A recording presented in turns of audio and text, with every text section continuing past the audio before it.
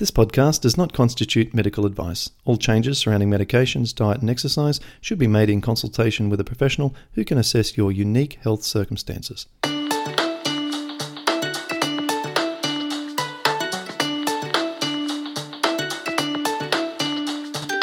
Welcome to the Pattison Program, where you'll learn how to improve your health from the inside out.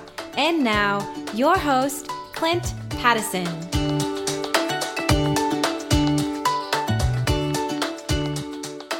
Today I want to talk about anger and frustration, and I want to go over ways in which we might be able to release some of this from our body. Because if we have a lot of anger and frustration that results from our health condition, then these can manifest into other parts of our life and have a negative impact. So it might impact our relationships with our friends and our loved ones, and in some cases even cause them to shut down. I know for me that I actually really withdrew from a lot of my close friendships, and I, for long periods of time, really just didn't want to see people. My physical state was obviously deteriorated. I had lost a lot of self-confidence, and I just didn't want to talk about my health and about the problems I was going through because I just had this mindset that I would like to just crawl into a cave, fix myself, and come back out again. And so these negative impacts that we have on our life when we are full of anger and full of frustration need to be dealt with. And in addition, because of the negative impact it can have on our physical well-being, we know that those negative emotions can create a deep sense or feeling of stress inside the body. And we all know very well that stress has a real mechanism in our body to create more disease.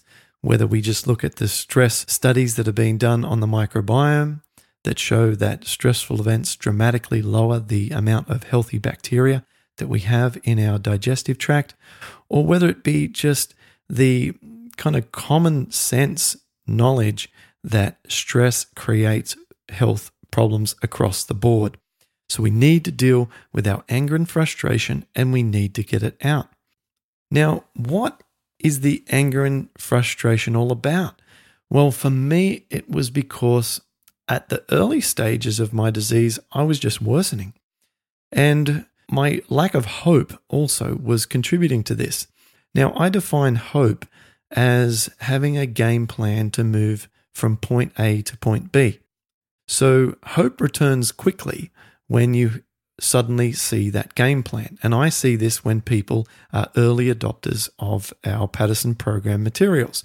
They will email me a day or two into their kind of digesting of the materials and going through the videos and reading the materials, and they will email me in an elated way saying, finally, I have hope. Finally, it's exciting again. And that's because the plan is laid out so clearly.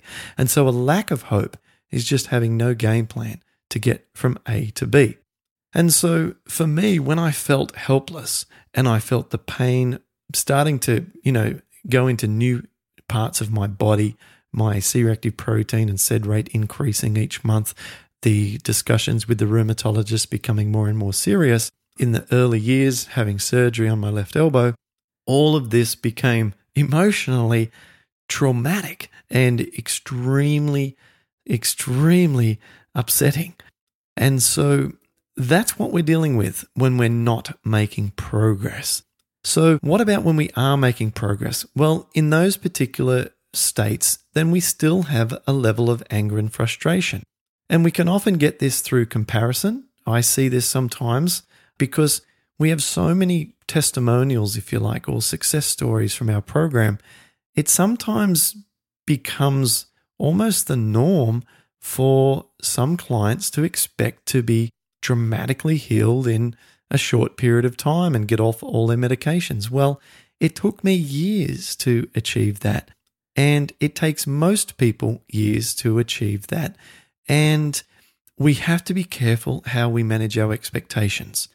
And that's not to say that it can't be done or there is a particular unique set of circumstances with some individuals which means that it's impossible.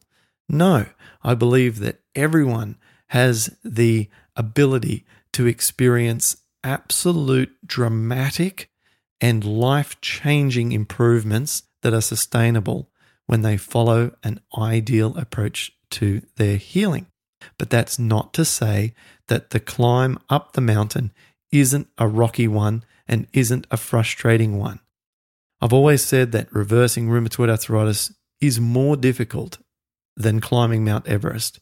And although it's probably not fair for me to make that comparison since I've only done one of those two things, I know that if you have a lot of money and a lot of determination and good health, that there's probably a reasonable chance that one day you might be able to summit Everest if you were to put that at the top of your goal list and you had a lot of Sherpas to help you up the mountain and trained, focused for potentially years in advance.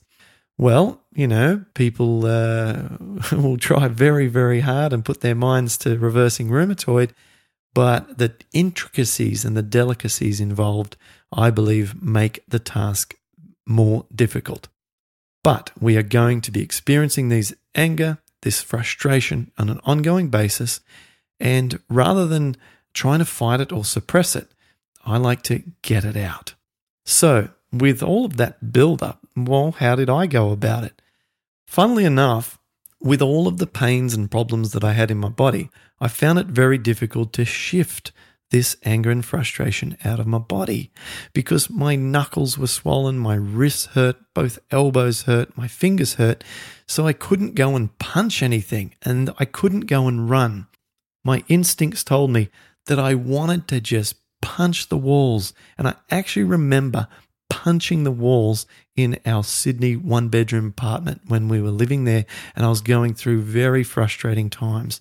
I'd punch it and so much pain would come back at me, not just from the contact points, but into my elbows and the wrists and the areas that also were jarred through the inflammation as a result of the punch.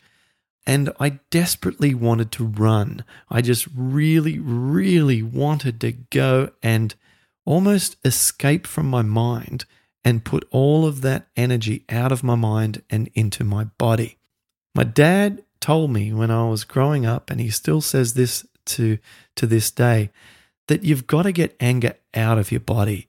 You've got to move it out because if it stays in, then it just builds up and it swells and no good comes from it. So my dad used to always say, get your anger out. And, I would hear him out on the farm sometimes, just go outside and yell at the dog or something like that. He just, I don't know, just scream at something, the animals or whatever. And I guess I took that on board.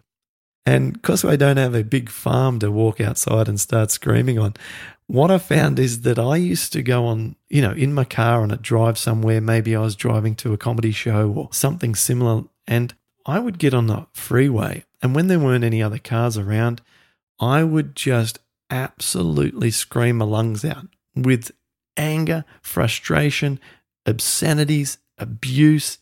I mean, I would just clear that out.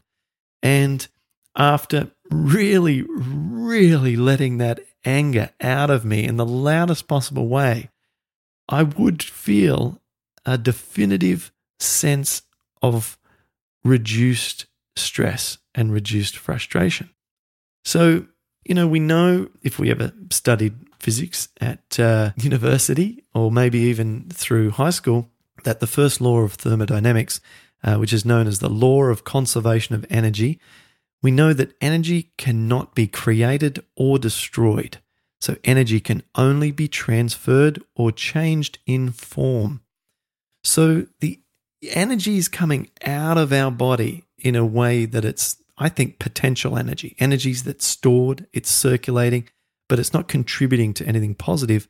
And what we're doing by just screaming and getting it out is we're moving that energy out of our body and getting it out into the universe with some sound energy, some heat energy through probably our face, some energy and the vibrations of our body.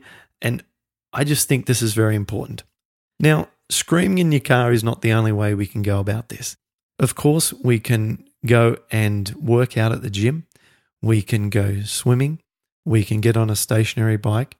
To a lesser extent, we can do something like Bikram yoga. And probably one of its only downsides is that there isn't a kind of energy release in the way that feels satisfying. Obviously, we get a tremendous workout and we certainly use up a lot of our energy, but not in the way that can be emotionally satisfying. Sometimes we just feel like punching walls. And so find a way in your life that you can now implement a strategy where you can have the punching wall effect or the beanbag punching effect that gives you that sense of satisfaction that you've shifted this energy out of your body, but you haven't hurt anyone else and you haven't hurt yourself. My idea of punching walls, obviously a stupid one, but you do some desperate things in some desperate times, and without the ability to run and to punch walls, I found that screaming in my car gave me some degree of satisfaction and seemed to scratch that itch, if you like, to get that horrible energy out of the body and to reset and to re-calm. Now, I hope this has been useful for you, and I'd love to hear ways that you also can release some energy. So go to this transcription on our website, pattersonprogram.com. I'll make it pattersonprogram.com/screaming-in-car, just so that we can find this one nice and easily with a bit of fun. And if you ever need some help from me, make sure you check out our products. pattersonprogram.com is where you can get the Patterson Program. And remember to opt for support if you'd like my help, or join our opportunities to come and participate in Patterson Program support, where you'll find lots of friends who are doing lots of incredible healing and reversing their rheumatoid arthritis symptoms and other inflammatory arthritis symptoms naturally. So for now, that's it for today. Happy healing. Talk to you soon. You've been listening to the Patterson Program. For more information, visit pattersonprogram.com.